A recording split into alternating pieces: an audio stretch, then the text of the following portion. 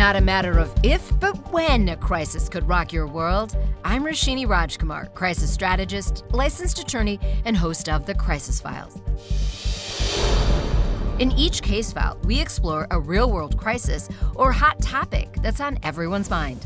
My crisis squad and I are here to find solutions. We also talk with people who can take us behind the curtain on these hot topics for an insider's view. One of those people is Adam Watson, the showrunner responsible for all creative aspects of CrimeDoor TV, a daily streaming true crime show that puts victims at the heart of the story. Adam's background includes producing more than 4,000 hours of live, mostly sports, content. With CrimeDoor TV, he forays into a genre. A recent poll found a third of respondents say they consume at least once a week. Adam is here today for the case file I call Crime Doesn't Pay. Crime certainly is paying for media who produce true crime content. Adam, you say once you put forensic in front of a job, it's a thing. What do you mean by that? Well, there are forensic meteorologists. There are forensic ornithologists. That's birds for you all at home. There are forensic palynologists who study pollen. And they literally look at things being smuggled across borders or crime scenes where pollen is involved. And they can trace it to a location to help connect a potential killer or a potential criminal with a body or with something that has been smuggled. If you look up forensic meteorologists, you'll find that they are used in accidents to tell you about weather, to see if possible rain or ice or snow could have been the culprit in a particular accident or crime. We joke all the time on the staff, if we're looking for a guest that we haven't heard of, we just take a job, we put forensic in front of it, and we search for it.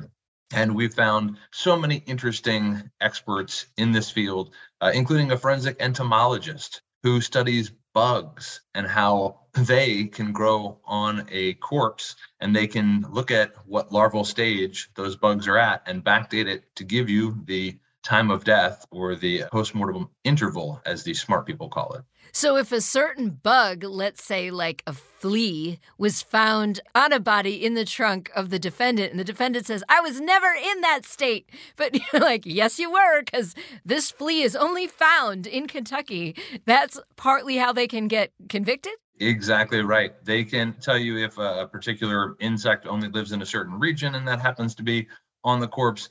We had one expert who came in and said that they found dog hair on the sweater of a victim, and they ran DNA on the hair and connected it to the DNA of the dog hair in the backseat of the murderer's car because he took his dog everywhere. And that's how they caught this killer. So what they can do with animal forensics especially, and not just in those cases, there are poachers who, when they are caught with a certain type of meat, the forensic scientists then take that and they can test it and tell you exactly what species it came from. And they're even getting DNA databases that we have for specific individual animals now, just like we have for specific individual humans. You know, that reminds me, we did a DNA test on our dog at the end of 2020, not long after we got him. His name is Kodak. But ever since we did that, like every few months, we get an email, Kodak has new relatives have been found. It's just hilarious. So my guess is you are seeing things on CrimeDoor TV that many of us, probably only detectives, are used to seeing, but you're really bringing that to the masses with your show. Is there anything that has shocked you so far with either the crimes that you're covering or maybe they've been solved and you have some of the detectives or some of the family members on your show? The hard thing for me is the subject matter because I am not a consumer of true crime content. So I'm not interested in serial killers. I am certainly not interested in what a lot of people consume in these podcasts and these TV shows and these documentaries. I was brought in for my expertise as a daily showrunner. Luckily, I have an amazing staff of experts and passionate people about true crime. And so, when they say, oh, they caught the Golden State Killer, and I go, who's that? They all laugh at me because I just don't know who anybody is in the field. I don't know who the criminals are.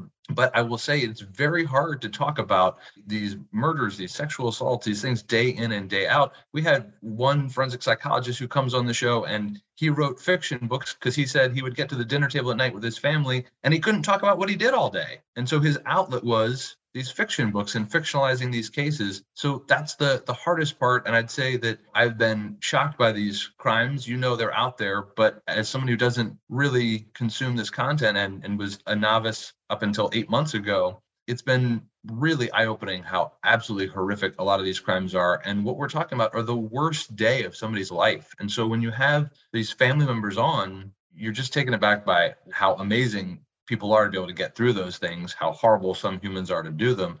And, we're just trying to do our best to give them a spotlight, to remember those victims, to have a little empathy and compassion. And hopefully, in the case where there's still active investigations, if somebody happens to have a tip, we give an outlet so that they can reach out to law enforcement and maybe help solve a case. Adam, it's really wonderful. You're learning right along with all of us, the viewers on CrimeDoor TV.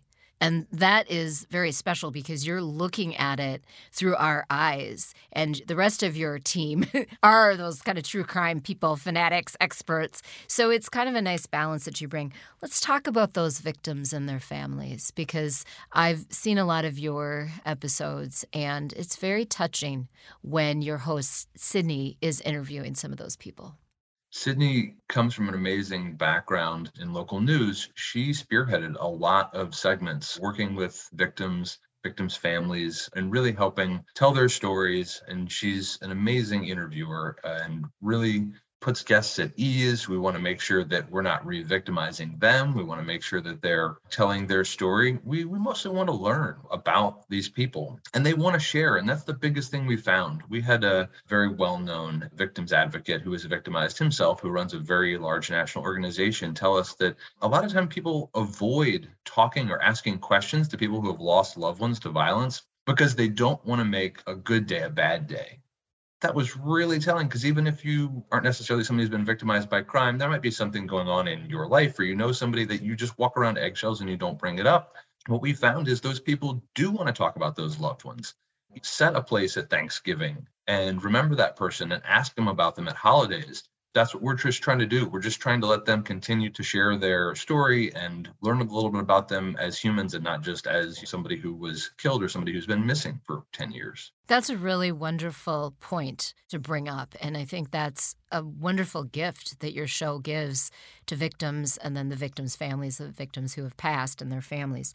Talk a little bit about the technology, both as a help for these victims, but also in just solving these crimes. I mean, it seems like here we are with such enhanced technology. I've learned so much about the technology that's being used. And what's interesting about DNA, you see it so much on TVs and movies, and that's really all I knew about it, is what you see on some sort of, movie about somebody using DNA to solve a crime, is that the technology is catching up to the collection techniques used 30, 40, 50 years ago. They knew that this material would be helpful. They've had it stashed in a forensic locker essentially for decades. And just now you're able to go ahead and do better DNA testing, get those matches, and then look into it. And the next evolution of that is genetic genealogy, which it takes the genetics even a step further and can narrow it into sort of a family grouping. You might not be able to get the exact person's DNA, but if you can find somebody in a database, again, like from a 23andMe, and there are certainly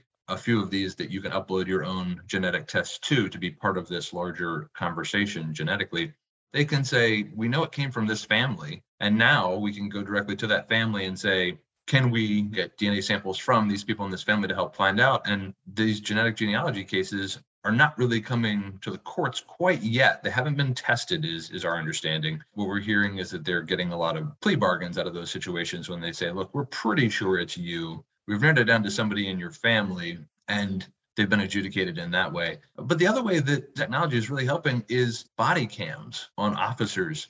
Body cams now protect law enforcement and the people that they're interacting with. So it's one of those double-sided things now that's good for everybody. It's good because it records the story. There's not an opportunity for somebody to say, well, the subject did this or the police did that, because now you literally have a recording of it. And we could get into how in San Francisco, the police were allowed to use weapons on robots, and that's something that's going through right now. So the advancements in technology are amazing, and some of them are helping victims in solving cases, and some of them are helping connect communities and law enforcement together better, and some of them are just mind-blowing. They literally used a robot with a bomb in Texas a couple years ago to end a standoff with somebody who had killed several police officers. I'm blown away by what I've learned. Yeah, no, that is amazing. And just, for full disclosure, that reminded me the robot one. I was on that show. So I had the honor of being in the pilot for CrimeDoor TV back in 2021. And the owner of the show, the owner of the app, called me up several months later and said we were picked up. And so summer 2022, I started as a regular contributor on CrimeDoor, and I go on really to talk about the legal pieces. I have not been on with any of the victims or the survivors, but it has really been fun and an honor to be on your show, Adam, and to see that you are really, it's a show with a purpose, and that is part of the reason I wanted you to come on. Plus, you're just so great to talk with. But you really are trying to do a socially conscious show, a show that empowers people. It's such a great show. So really quickly, tell people how to find CrimeDoor TV. Big shout out to Neil and Lauren Mant, who created this app several years ago and who really took this thing from there not being a place where true crime fans could look at something from a victims advocacy platform. And they wanted a place where cases were named after the victims and not the serial killers. And so that's how this is set up. And the TV show is just a natural extension of that because of the Mant's past in television and where I worked with them over a decade ago. They've built this app from 2,000 to about 2,500 cases. The TV show now has over 100 episodes, and you can find CrimeDoor TV streaming on Tubi and Roku and Vizio and about 7 other distribution streaming networks, and download the CrimeDoor app to learn about the cases, and including some very unique things that they have like augmented reality. So you can walk through some of these crime scenes to get a better understanding and a spatial investigation of some of these scenes and what they're doing with augmented reality missing persons posters that can be updated instantaneously as opposed to like a flyer that's going to be on a telephone pole. Well, Adam, so interesting. We'll definitely have you back because I know that the content that you cover on your show just never stops, and there's new technology. I'm never going to look at the word forensic or, what was that word, the pollen guy? Palynology. A palynologist. I'll never look at that the same way again. Thank you to Adam Watson. Be sure to check out his show, CrimeDoor TV, daily on sites like Tubi and Roku and the many others that he mentioned. And there's the app. Download the CrimeDoor app in your app store. Today's Crisis Brief is sponsored by Minneapolis Regional Chamber. Number 1. Americans love true crime shows. If you are one of them, consider what you can learn from it, both for your own safety and for advocacy for victims. Number 2, learning how the U.S. justice system works is something that benefits all of us. You never know when you might become part of it. Number 3, technology is getting better all the time. Genetic testing can be helpful to solving crimes. The Minneapolis Regional Chamber is a proud sponsor of the Crisis Files podcast. The Minneapolis Regional Chamber is the area's most active business advocacy organization, playing a critical role in top issues impacting the region, including workforce development, education, housing, and transportation. Make your voice heard by becoming a member of the Minneapolis Regional Chamber. Learn more at mplschamber.com or Google Minneapolis Regional Chamber. Thank you to podcast producer Kim Inslee and to audio genius Tom Hamilton of Undertone Music. Catch up on all case files at thecrisisfiles.com for the show archive plus special videos. Subscribe to our YouTube page on thecrisisfiles.com. Follow us on Instagram, Twitter, and YouTube at The Crisis Files.